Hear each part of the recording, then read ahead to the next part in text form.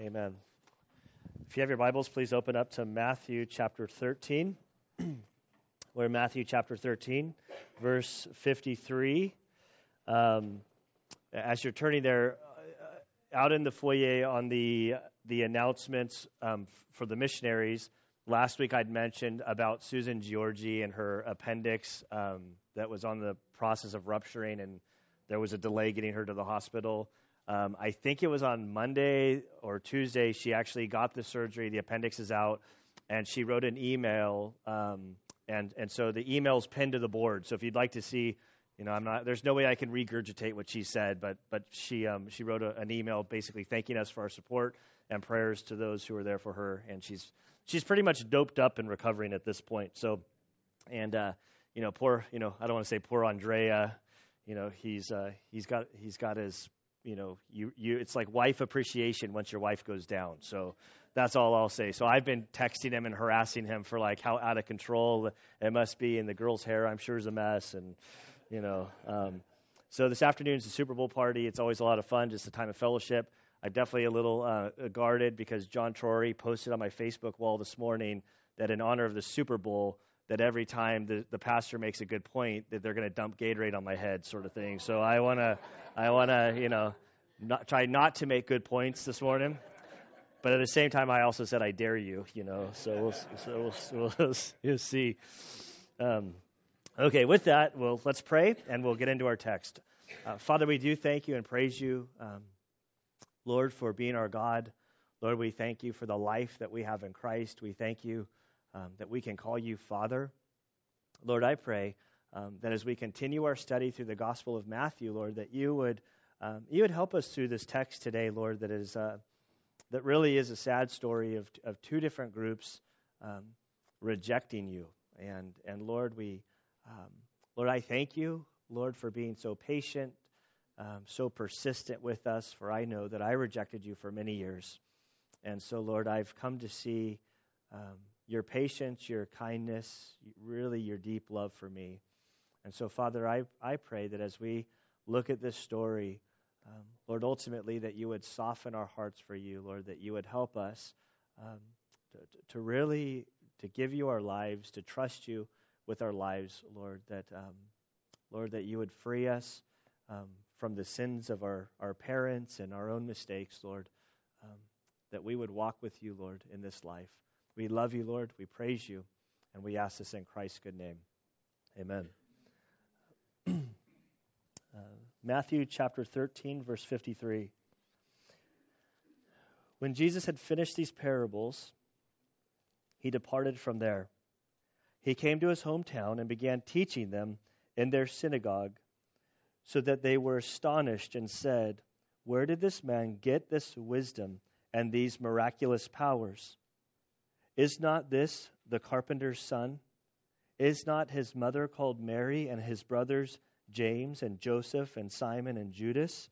And his sisters, are they not all with us? Where then did this man get all these things?" And they took offense at him. But Jesus said to them, "A prophet is not without honor except in his hometown and in his own household." And he did not do many miracles there because of their unbelief. At that time, Herod the Tetrarch heard the news about Jesus and said to his servants, "This is John the Baptist. He has risen from the dead, and that is why miraculous powers are at work in him." For when Herod had John arrested, he bound him and put him in prison because of Herodias, the wife of his brother Philip. For John had been saying to him, "It is not lawful for you to have her." Although Herod wanted to put him to death, he feared the crowd, and they regarded John as a prophet. But when Herod's birthday came, the daughter of Herodias danced before them and pleased Herod, so much that he promised with an oath to give her whatever she asked. Having been prompted by her mother, she said, "Give me here on a platter the head of John the Baptist." Although he was grieved, the king commanded it to be given because of his oaths and because of his dinner guest. He sent and had John beheaded in the prison, and his head was brought on a platter and given to the girl, and she brought it to her mother. His disciples came and took away the body and buried it, and they went and reported to Jesus. Father, we do thank you and praise you for your word. Lord, this is a tragic story in many respects today, Lord, that we're looking at here in the Gospel of Matthew. Lord, I pray that your Spirit would, Lord, help us to know what was said in context, what happened here historically. Father, may your Spirit guide us. Lord, may you soften our hearts, Lord, and help us to see applications from this story, Lord, in our life, some 2,000 years removed from these incidences. Lord, we do love you, we praise you, and we ask this in Christ's good name. Amen. Okay, so this, I could hear as I sort of ended the story about John the Baptist, it's like the guy had his head cut off and delivered to somebody on a platter. Tragic story. Even more so, not more so, but this is really two tragic stories. This is Jesus' hometown rejecting him. Going through Matthew, we see rejection after rejection after rejection. Chapter 12, the scribes and the Pharisees had rejected Jesus. He spends most of chapter 13 speaking in parables. And now Matthew sort of moves the story to Nazareth, his hometown. And we see that his hometown, he's rejected there. And then this whole story about Herod sort of unfolds. And so there's just total rejection, total discouragement. I knew I was in trouble through the week as Ann has been trying to make some graphics and funny pictures, and she's like, "You're in trouble this Sunday." I'm like, "Hey." And so as we sort of look at the first verse here, up in verse 53, we read, when Jesus had finished these parables, remember there were 7 parables that we looked at in the last 2 weeks. When he finished the parables, he departed from there and he came to his hometown. So I have a little map here. Okay, perfect. So this little graph, we see about 13 miles shows us from north to south how long the Sea of Galilee is. I believe that's about 7 miles across, if my memory's right. Most of Jesus' ministry happened up in Capernaum. In this region here, there was a synagogue. There was sort of a triangle, Bethsaida, and then up here, Chorazin was up here. There's sort of a triangle where most of his miracles happened. All of this area is really walking distance. They walked everywhere. So the story moves from Capernaum down over to Nazareth. I believe it's about 20 miles. It would have been about a day's journey for them. They would have walked there. They could have walked in this whole region. My little red dot is all over the place here. Tiberias is another important city for the second half of our story. Tiberias is the location where Herod lived. His I don't know if his palace, but definitely his nicer home was there, and he reigned and ruled over the region of Galilee. But we'll get to that. So we look at our story. Jesus finished his parables. The story moves from Capernaum over to Nazareth, sort of up in the hills, still in the region of Galilee. This was his hometown. We know that Jesus was born down in Bethlehem, and then, but really he was raised up in Nazareth. This is where his hometown was, where he grew up as a child, lived a very normal and ordinary life. In his adult years, he sort of migrated down to Capernaum, where his earthly ministry really took place in Capernaum, away from his home.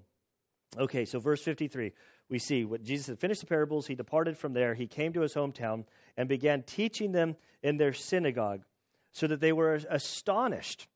And so the synagogue was different than sort of how we understand church today. So this building is a building where the church meets. We who are believers, we're the church. When we gather, we meet at this building. This building isn't necessarily a special building. It's just a building. I mean, we're very thankful for this building. It provides ministry for us. But the church is those who follow Christ, who have given their lives to Christ, who the Holy Spirit is within. We are the church, and so when if if we were to meet I'm looking at Joel, if we were to meet at the golf course praying over Joel and his swing and or maybe really for Jim's window, we should, like that. If we were all there, the church would be there. And so the church is sort of this moving object. It's not necessarily the building. But thinking of the building, this building, for the most part, there's really people here on Sundays. It's when the congregation comes, we gather, we worship. During the week, there's normally, one or two people here. There's certain events that happen throughout the week. But in large part, the church gathers at this building on Sundays. The synagogue was very different. The synagogue was sort of it was the heart of the community. Every single day of the week, it's where the community gathered. It was sort of in the Old Testament what we know as the city gate, where day-to-day business was transacted, where kids came and they learned to read. They learned by reading the Torah, so they would use the scriptures to teach the children, and it was just really the heart of the community. And so we see that Jesus goes into Nazareth, he goes to the synagogue, and he begins teaching. Now, his teaching, as he begins teaching them, we see that they are astonished. This word astonished is a Greek word that literally means to strike out of one's senses, to be stunned, or to be hit with a blow. It's sort of the picture of somebody, getting a punch to the nose and sort of trying to orientate themselves, like what just happened. Tears start coming to their eyes. Like, what in the world happened? And so that's how the Jesus' teaching is described. They're flabbergasted is another idea that surfaces from this word. He was a powerful, masterful teacher. Jesus hasn't been to his hometown in about 9 months. If we were to sort of piece together the Gospels and try to put it in chronological order, which the Gospel of Matthew is not in chronological order, we would see that the last time Jesus was here was about 9 months ago, and it's found in Luke chapter 4, verses 16 through 29. And in that story, Jesus comes to his synagogue. All of the scripture readings were sort of pre-planned, like years in advance. Like it wasn't like that the teacher would show up and just say, well, today I'm going to teach out of this passage. It was more that the teacher was handed the passage and said, teach from this passage. And Jesus sat down, and I forget the exact passage, but it was a passage from Isaiah that essentially described the prophetic coming of the Messiah. And Jesus reads the passage, and he says, today it has been fulfilled. So he says, as I read this, prophesying that the Messiah is going to come and is going to teach, as I did this, it has been fulfilled. And now they weren't happy with this. And the story sort of unfolds that they chase him out of town. Outside of Nazareth, there's a mountain known as the precipice. And you can look out and see all over everything. And there's a sharp cliff there. And basically, the whole town goes to try to execute Jesus by throwing him off that cliff. Because according to their perception, Jesus blasphemed because he claimed to be God with what he said. And so Jesus hasn't been back in 9 months. And looking at this story, I am encouraged that Jesus did go back. He didn't just give up on them, and God doesn't just give up on us. You might think that, well, I've committed all these great sins, I've done this stuff. There's no way that God would forgive me or work in my life through this. But throughout the whole Bible, we see God's long suffering, His patience towards us, His persistence towards us. That it's never too late to turn your life over to God. And we see here in the story that Jesus, yet again, he goes back. The last time he went there, he was run out of town. They were trying to kill him. Yet he goes back. We see in his teaching, they're overwhelmed by his message. And they ask the first question. There's about 4 questions that they sort of ask. The first question is where did this man get this wisdom and these miraculous powers? Now we're told at the end of this passage that because of their unbelief that Jesus, he didn't do many miracles there. But saying that he didn't do many means that he did some. And so whatever he did, we don't know what he did. We know that his teaching was overwhelming. They see his teaching. They're sort of stopped in their tracks, and they're asking the question, where did the power come from that he has to teach like this? And the reality is there's only two questions or two answers to their one question. The answer could either be God gave him this power, or it's of Satan, which the scribes and the Pharisees had already sort of, that was their conclusion with his miracles. And the issue that I think that is their greatest stumbling block was the ordinary. Is that a word? That Jesus was so ordinary. Jesus, fully God, yet fully man, and yet this town, this town saw a little stinker, Jesus being raised. I'm thinking about this story, sort of thinking about, we're laughing about, one of the kids, there's a lot of kids, but I'll just hold my kid responsible. It doesn't take long as you're searching this building on a Monday morning that in the corners of this building there are little shot glasses. Not shot glasses literally, but the little flavored creamers.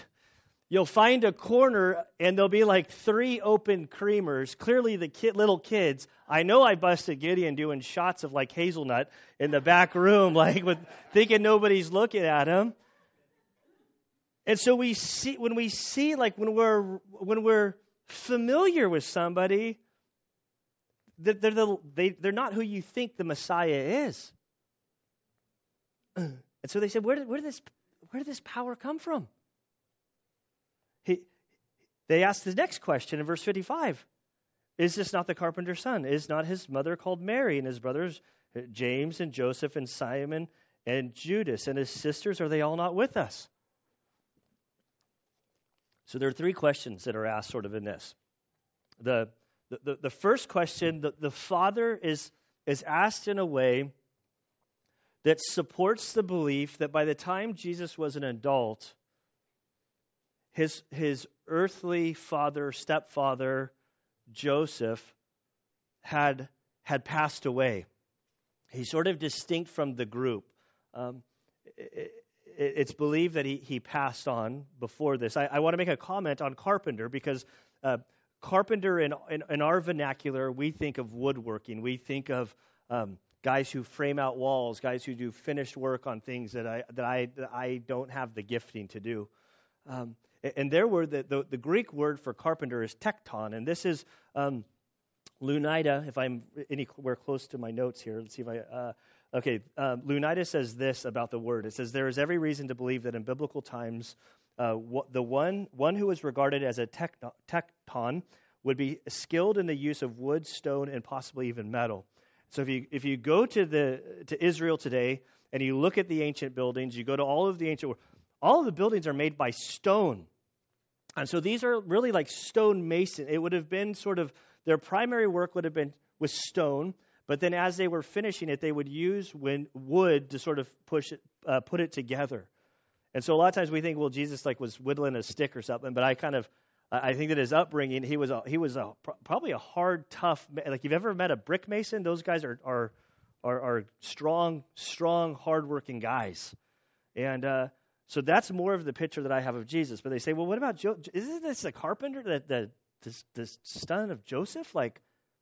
We know this kid. Then he asks the same thing about his mother.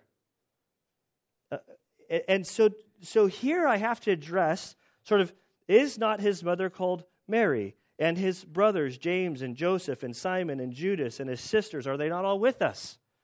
So some, because of the Catholics' influence in Christianity and their teaching about the perpetual virginity of marriage, that doctrine that's not a doctrine that's squared with Scripture, they've got to say, oh, these are like cousins, and they're not really brothers, because Mary was a perpetual virgin. She never, which just isn't the case. Like, and if you do the math here, there's James, Joseph, Simon, Judas, 4. His sisters, that has to be at least 2. Some believe that there was even 3. So Jesus was likely one child, the oldest of like 7 or 8, 7 at a minimum, possibly 8 or more siblings. And so they're going, clearly his teaching's powerful. But they were so familiar with him. They knew all about him. And so the power with his stories, their familiarness with Jesus sort of put a roadblock on to accepting who he was. And one lesson in this story that sort of really concerns me. See, I wasn't really a church kid that grew up with all the stories. But I'm concerned about our young people and young people in the church who are they just hear the story, well, I'm a Christian. Why are you a Christian? Well, because my whole family's a Christian. I was born into Christianity.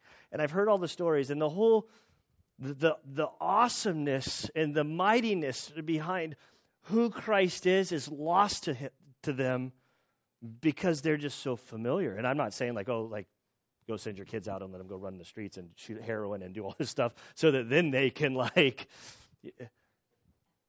But I think it's something that we like even for us who've walked with Jesus, that there's this growing familiarness, and so we sort of that Jesus is our co-pilot, and so we just sort of lose the awness of who he is. And I think that there's a warning.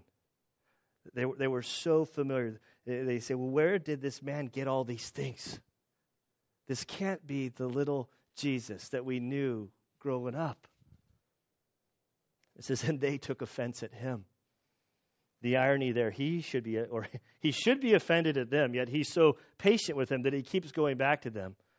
But the scriptures record that here they are, the people of Jesus' hometown, the Nazarenes, they are offended at sort of the perceived arrogance of Jesus. But it's not arrogance because he actually is the Messiah. He actually is the one fulfilling these prophecies. He actually is God with us. And then Jesus said to them, quoting from a very popular sort of proverb of the day, Jesus said to them, a prophet is not without honor, except in his hometown and in his own household. So he says a prophet has honor everywhere he goes. You travel around the world, a prophet is respected, he's honored. He could walk into any synagogue. Jesus could walk into any synagogue and just start teaching. It's not like, your son, who are you? Like, we can't do this. The Apostle Paul, same thing. Wherever they went, it's like, there's great respect and honor, and you're welcome to speak and teach. But he says, but in his own hometown and his own family is not the case. And he says, they're rejecting me because they're so close to me that they can't see who I really am. It's funny. This is a verse. This summer, I'm excited. For those of you who know Ben Fredericks, I know Dawn knows Ben Fredericks, and Christina knows Ben Fredericks.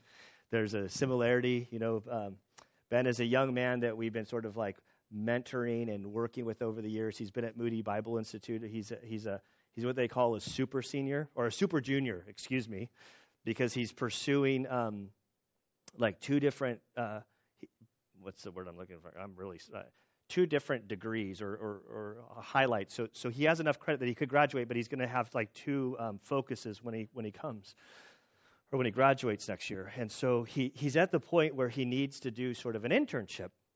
And because he's on the biblical languages preaching track, it can be difficult to find an internship that fits the requirements of the school, because not many pastors will give up the pulpit to give what's required. And so we've been communicating for probably 9 months. Well, we've been communicating for a long time, but over the last 9 months or so, we've been talking about this upcoming summer and having him do an internship. And I said, well, I would love to have you do an internship here. And I'm like, it pains me to the thought of not teaching for like 6 weeks is like I get fidgety and start driving people crazy because it's like, oh, I got all this extra energy. Let's do other stuff. And so I said, no, Ben, you can we'll have you come. So for July, he's going to preach for 6 weeks. We're going to go through the book of Titus, and he's I'm going to be mentoring him. It's like a formal process. At the end of the 6 weeks, we actually, as his home church, we're going to have a combined service, and we're going to license him into the ministry as a pastor. But in our conversation, I'm like, you need to go to this one verse about Jesus. Because you're kind of coming back to your hometown. And Ben's been doing a lot of hard work. He's been he's maturing, he's growing in the Word. But when he comes back here, he's got a bunch of brothers that are like, that's just Ben. And so I'm going to have to now he's not Jesus, he's not a prophet, so there's room for harassment. But he's going to have a much harder road to toe here than if he was at some some different church where nobody knows him. He can just come in like, I'm Ben. I'm like a Moody Bible Institute. I'm look at me. Well, he comes in here. It's like, dude, you caused us so much heartache. But we're going to experience this summer. And so I'm excited about, I really am excited to see what God has been doing in Ben's life and where he's going. But he's going to have to deal with what Jesus is dealing with, because we all know him, and we knew him when he was some of us knew him when he was way, way, way small. But Ben's not Jesus, just for the record, if he listens to this. So Jesus says this isn't to be surprised. This is my hometown. They're rejecting me. They're familiar with me. And we're told in verse 58, he did not do many miracles there because of their unbelief. This is, it makes me wonder. The thing that as I look at that verse, it says that Jesus was working, he was operating. But we see that God sort of, in one vein, God operates and he moves where he's welcome in people's lives. I wonder how many times in my life that my unbelief, my lack of faith, sort of restricted my capacity, my ability, or kind of moved God along the road for that season to let me kind of wallow in my whatever I was doing. There seems to be something that if we desire God, we want to see him work. How, you pray before you swing the golf club, Joel. This is I think it's God speaking to you. I don't know. Joel just gave me a punching bag today. This is Larry's homesick, so now I have Joel, But it's kind of God moves and he prompts and we respond. And when we respond, we see him move, and then he sort of opens the door to the next thing. But if we say, sorry, God, I'm not going to do that, then it's easy to miss out on the opportunities. And so we see at this time, this word time is not chronos. Matthew's not going chronologically. This is kind of it could mean in this season, in this window. Matthew's moving the story along. And between verse 1 and really somewhere between verses 13 or 14, it gets a little confusing. So I've been kind of figuring out, how do I lay this out before you without keep getting you guys confused? So the first thing we read is, at that time, Herod the Tetrarch heard the news about Jesus and said to his, I don't want to get ahead too far. I'm going to stop there. So we're introduced to this character, Herod the Tetrarch. So whenever we hear the word Herod in the Bible, the question we need to ask ourselves is, which one? There are a number of Herods. It's not like the Old Testament. So the Old Testament, there's the Pharaoh. The Pharaoh is a title. Herod is a family name. So it's not a title, but they were sort of a kingly family with a lot of power. If we can go to the next slide, I'm going to keep it up here. I'm going to ease you into this family little by little. So we are going to I'm going to present their family tree to you a little bit. Then later we're going to go a little bit more into it. And then by the end, we're going to be hoping that Mari Povich is here for the reveal of the paternity test sort of thing. It's a mess. I mean, I'm seriously, I have a confusing family tree, and suddenly my family tree seems very simple compared to them. Okay, so we have Herod the Great. Herod the Great is the Herod that when Jesus is born, the killing of all of the babies that were born in Bethlehem. He is dead now by the time the story that we're reading. He's gone. He's off scene. But he is a powerful man. If you go to Israel today and you see the vastness of his building, his fortresses, a very, very, very powerful man, hated by the Jews. If I have my genealogy right, he was an Edomite, married to a Samaritan. And so in practical terms, with the Jewish people, he was essentially, in modern day terms, was an Arab that was married to sort of a half Jew that had sort of gone away from the Jewish faith, and they were hated for a number of reasons. Very treacherous family. It was said that it was safer to be a pig in the family than to be a spouse or a child or a parent, because they were all killing each other. He had a number of sons. He had children, multiple wives, all over. We're not following his whole genealogy. For the sake of today, we're interested in 4 of his sons. These 3 are included because the 3 of them are in the Scriptures. This guy, Aristobulus, he is not found anywhere in the New Testament. However, he has children that are in the New Testament. So we have Herodias, we have Herod Agrippa. Herod Agrippa was in Acts chapter 12, who had this big day where he said that he wanted to be worshipped, sort of thing. God struck him down. By the time he said it, was like entrails came out filled with worms. That guy. He had then some children. Herod Agrippa II.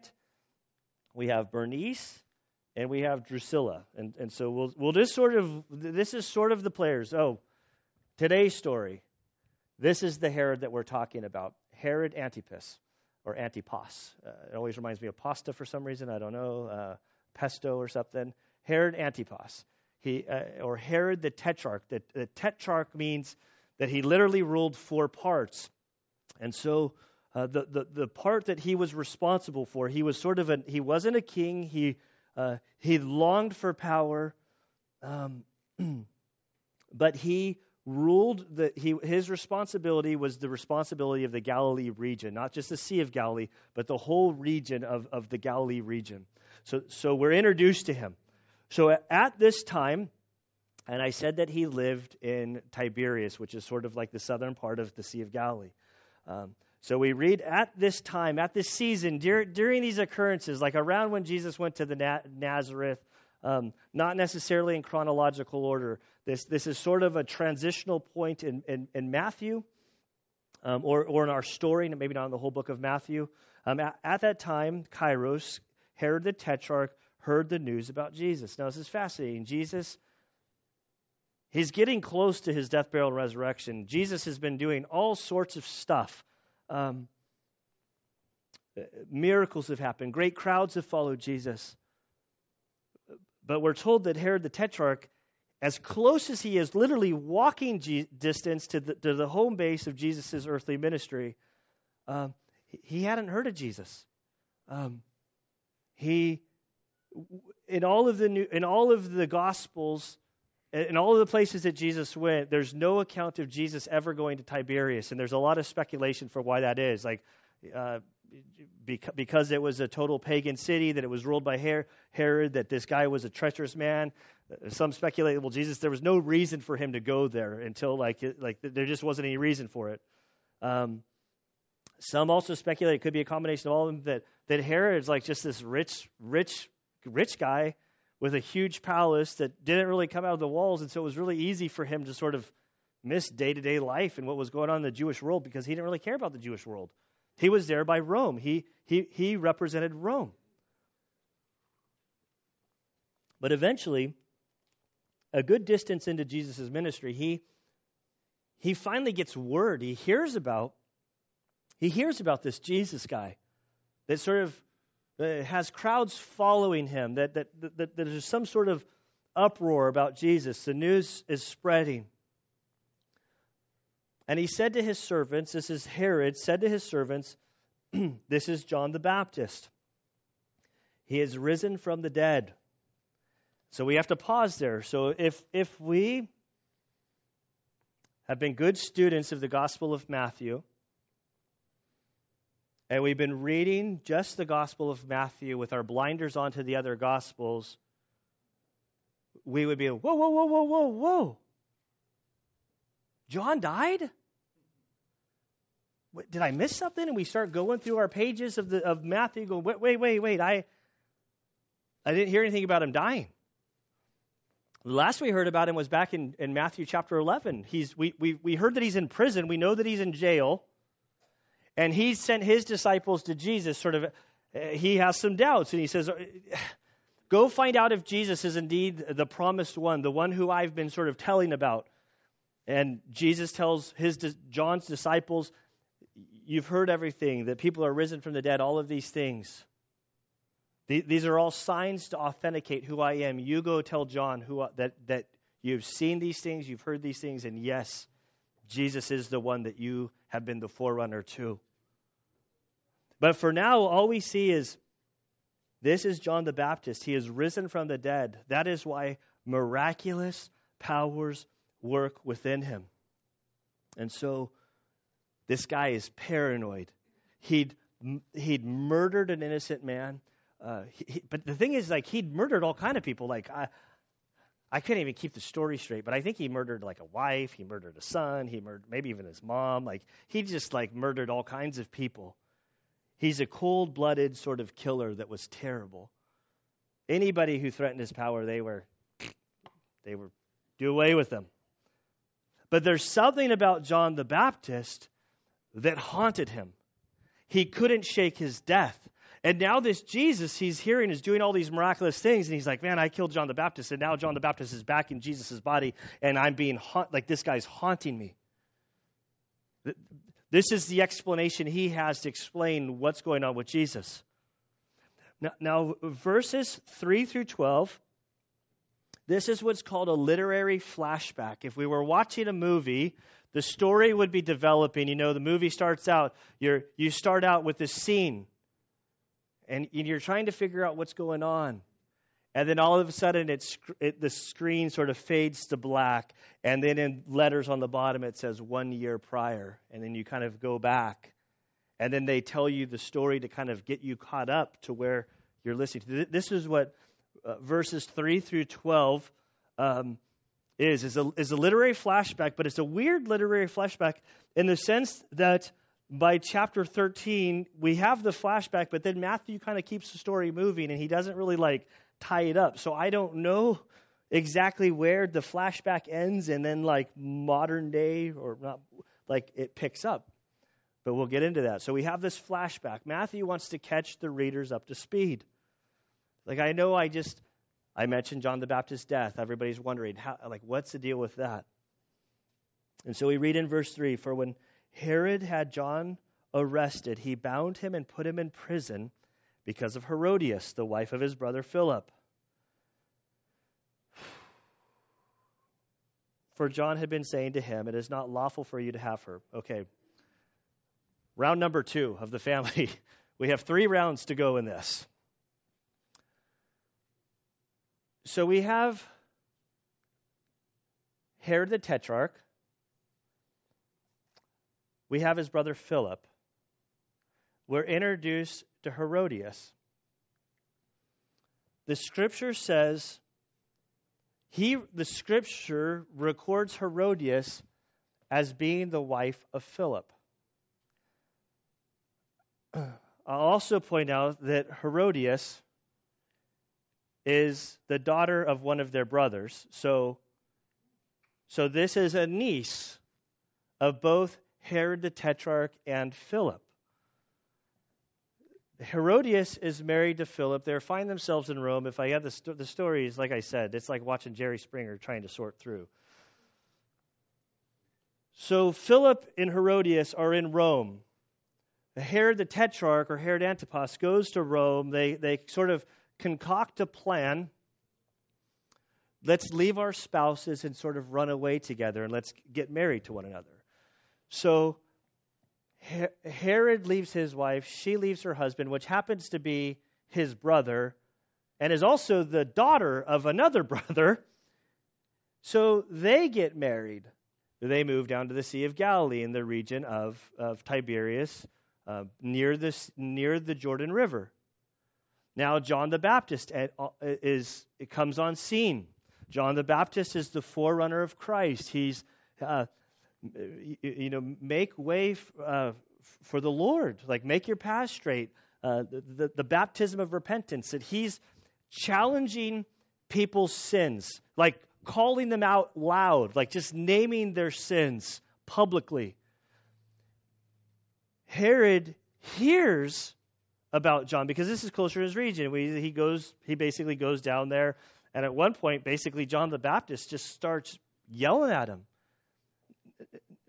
Now, Herod the Tetrarch and John the Baptist in the story are polarized with one another. They're pictures. John the Baptist is a man who only cares about what God thinks about him and isn't concerned about what man thinks about him, even if it costs him his life. Herod, on the other hand, is afraid of everybody. He makes his decisions based on fear, makes his decisions. He's afraid of the people uprising. He's afraid of what his wife will think. He's afraid of all the people. He's afraid of his authorities above him. He functions in fear, and so they're sort of pitted against one another in this story. Herod is being challenged by this prophet in the river of Jordan, basically saying, "You're sleeping with your brother's wife, and that is wrong." He is challenging this man who is known for widespread murders and executions. Anybody who challenged him, they were toast. John the Baptist doesn't care. He's a prophet. He's trying to get men's heart right with God. Doesn't care that he's the king. He starts challenging the king. As the story develops, and it's kind of, I'm mixing it together, like he's under arrest. We're told later that like Herod the Tetrarch was sort of like, while he didn't like what he was saying, he was super intrigued by this man. And he would visit him in jail and let him talk to him and tell his story, and he was fascinated. However, this Herodias, she was not happy about this. She had a deep anger that this powerful woman, that somebody would have the audacity to challenge the way she lived her life. I forget who said it, but hell knows no wrath like a woman scorned. So we are seeing Herodias in her just brutalness. So we know that it's because of her that John the Baptist was taken into custody.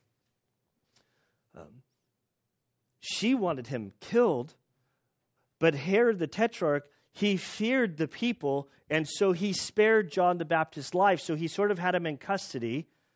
He didn't harm him because he didn't want an uprising, because there's the people he'd have to deal with, and then he'd also have to deal with the emperor in Rome, and his responsibility is to keep the calm there. So the way that he can sort of appease everybody is I'll just kind of keep John the Baptist locked up in jail. Okay, so we'll pick up in verse 4. I talked about a lot of this stuff already. For John had been saying to him, "It is not lawful for you to have her." That's Herodias. Although Herod wanted to put him to death, he feared the crowd because they regarded John as a prophet. But when Herod's birthday came, the daughter, this is Salome, which this is where we need to bring out Maury Povich in the paternity test. Salome, the daughter of Herodias, danced before them and pleased Herod so much that he promised with an oath to give her whatever she asked. The Gospel of Mark records that he said, "Up to half my kingdom." Okay, back to this flow chart here. It's okay if you're a little confused. There's like incest and drama, and like this is a soap opera that existed. So we're now we're introduced to Herodias' daughter. Now, it's not in Scripture, but Josephus and a number of the historians during that era her daughter Salome, the father was actually her nephew, Herod Agrippa. Now, she's all over the place, and I don't know how they had, but I would like to see a paternity test to see whose child this Salome is. But according to Josephus, according to like a bunch of different historians, and then the nail in the coffin is Wikipedia says it's so. So we start out at these four brothers. Well, it really starts with Dad. Dad was just crazy. He has this whole mess begins with him. He has this one son. This son has a daughter. A son and a daughter. So niece connects with uncle, leaves uncle for another uncle, Herod. By the time she's with Herod, the uncle, she already has a child that is actually from her nephew. It's a total mess. This is an evil, wicked, terrible family. And so now we're told that Herod is having his birthday party. Don't think birthday, so this is like February is like our slew of birthday parties. Grace's birthday's tomorrow. Can't believe she's turned 10. And we're going to get together. We're going to have cupcakes, and we're going to have, like lemonade, and we'll have a little party. It'll be fun. We'll have gifts. We'll exchange. We'll go home. It's simple. So don't think birthday party like Herod went to Chuck E. Cheese sort of thing. Like this is not, there was a phrase, Herodias dies, which in Latin means Herod's birthday. It came to be a proverb for excessive orgastic festivals. In those days, the Roman held stag birthday parties. All the birthday parties were stag parties where only men came. They were gluttonous, drunken brawls, and climaxed by women who came and danced immoral, lewd, seductive dances. Then it became an orgy. It was Herod's birthday. It lasted for days. The Jews found birthday parties to be absolutely repulsive. They would stay clear of them. They had nothing to do with them. Frowned upon. So it's Herod's birthday. Who knows how long this lasted? He ate, he drank. Everybody's wasted. Then his stepdaughter, who is also his great niece, is prompted by mom, who is Herod's wife and also niece. Mom tells daughter to go have a seductive dance before stepdad, great uncle. See if you can woo him. All of his buddies are totally drunk and wasted, and see if you can dance in a way that you provoke him and excite him to the extent that he'll do something totally foolish. Awesome, Mom. Good plan. So this daughter does this. She danced for them in verse 6. She pleased Herod so much so that he promised an oath to give her whatever she asked. Mark tells us up to half the kingdom. Having been prompted by her mother, she said, "Give me here on a platter the head of John the Baptist." So at this point, if Herod was a reasonable man, he could have said, "Time out. I'm drunk. When I said I give you up to half the kingdom, I meant do you want a new car or something? Do you? We're not executing John the Baptist. This is foolish." But because he was so fearful of people, it says in verse 9, although he was grieved, and there's a difference between being grieved because you got caught, grieved because you got a pickle, and really repenting and changing. That you can sin, you can make a mistake, you can err, you can be grieved. And I think at that moment, then we have this fork in the road. We can do what is right, or we can follow through. But he's so far into this. Although he was grieved, the king commanded to be given because of the oaths and because of his dinner guest. I don't want to be a bad host. I don't want to disappoint. I gave my word in front of all these people. And so then we're told that that he sent and had John beheaded in the prison, and his head was brought on a platter and given to the girl, and then she brings it to mommy. Now Salome at this point is believed that she was like 16 or 17 years old.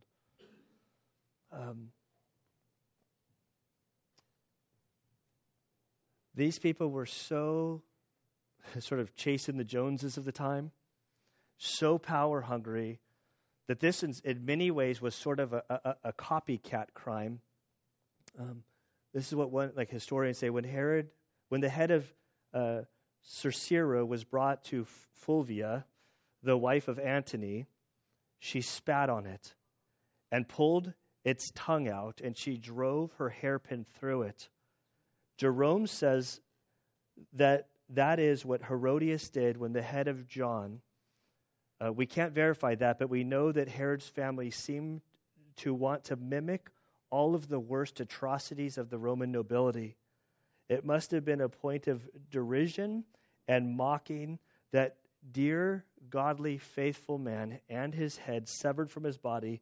That is the extent of rejection that comes under the pressure of fear of man. He was able to lose his throne. He was afraid to lose his throne, afraid of John, afraid of his wife, afraid of the people around him. Under the intimidation of that, he damned his soul to hell forever. So we have the story, and it's thought that she did all of this stuff mimicking what Antony did. And then we're told his disciples, it's not Jesus' disciples, this is John the Baptist's disciples. They came and removed John's headless body. And so there seems to be some, in Herod and his, I'm not sure the word I'm looking for, but he allowed for his disciples to come and say, hey, come get his headless body, do your proper burial. They do that, and then they reported it to Jesus. And then in verse 13, the first part, it says, now, when Jesus heard about John, he withdrew from there in a boat to a secluded place by himself. And so we see that Jesus is, to say that he's mourning, like he's deeply sorrowful over what had happened, to see the vial of sinfulness. And so that's our text for today. When I look at this story between Nazareth and this tragic, horrible, disgusting sort of end to John the Baptist's life, we see these people groups rejecting Jesus as the Messiah.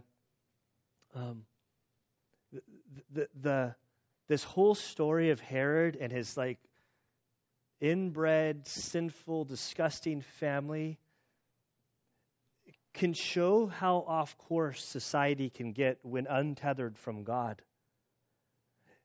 And the way he was living, that was normal by their cultural standards. The Jews in their society were the oddballs. And so in many ways, we as followers of Christ live in a culture that is so far detached that we stand out as total oddballs by wanting to live our lives in a way that pleases God. When I look at this story of basically Herod the Great, who had everything, and you see his family lineage, it really is sad. And I think that we need to see that Satan, what he wants to do first and foremost is to utterly mess up your life. He wants to destroy your life. He wants to destroy your family unit. He wants to whittle in. And it doesn't look like, oh, big scary boogeyman. It looks like, oh, this looks like fun. This seems harmless. And I look at this whole story, and I look at my crazy, my family tree is a total mess. And I think it's easy to look and say, well, I'm so messed up and I come from this. You don't have to repeat your family cycle. You can stand up and you can stand for God. You can give your life to God. You can say, it doesn't matter how old I am. It doesn't matter the mess that I've created. It doesn't matter the mess that my parents passed on to me. I don't have to go down this road. I can live for God. I can walk with God. And God is a God who forgives, who heals, who who in one passage of the Old Testament says that as locusts has eaten the field, that God can restore that he can bring healing. And so as I read this story, and rough as it is, like my prayer is that we as a body of Christ, we as a congregation, that we would commit our lives to the Lord, that we would be fully committed to him, that we wouldn't be sold out, that we wouldn't be halfway, that we would grow deeper with him in a passionate, real way, that we as a body would link arms together and support one another and help each other out, because the world we live in is off and is askew and is hard and it's easy to get pulled off course. And I pray that we would be deeply burdened for our community around us. Valley Center is a resilient, hard, isolated people. Like people, like in my last 8 years of being here, the cowboys who survive, they're like independent, hard-headed, what word am I looking for? They're good old tough boys. They don't need help from anybody, including God. And so I pray that our hearts would be deeply burdened for our neighbors, our friends, our family. There's like no Starbucks to hang out in town. There's no like we have to just do life and love on our neighbors and really be involved. Because without God, like Satan is wreaking havoc on our world, on our families, on our nation. It shouldn't surprise us. And so, Father, we thank you, Lord, that you are so loving, so kind, so patient with us. Lord, I've seen that that Christians that tend to get frustrated with the world so quickly. And Lord, if anybody could get frustrated, it would be you. And yet, Lord, your word throughout speaks of your great patience, your great love, your great persistence. And so, Father, I pray that you would, Lord, help us never to lose sight of how awesome you are. Lord, and it's by your grace that we've been changed. It's by your grace that our families are held together or have been restored. It's by your grace that in our sinfulness, the mistakes we've made, and maybe the wake of destruction that we've left in our own lives, Lord, we're thankful that you are a God who restores, who heals, who gives second, third, fourth, fifth, 600, thousands of chances, Lord. Lord, as we sung that song earlier today, Lord, I need you. Lord, we are desperate for you. We can't do this in our own strength and our own merit. And so, Father, we ask that your hand would be upon us, that your Spirit would guide us, that your Spirit would protect us from the evil one who prowls around seeking to destroy us.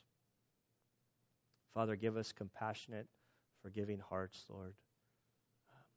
Help us to look at our community with a desire to reach out to them, to love them, to really invest in people's lives. And it's in Christ's good name we pray. Amen.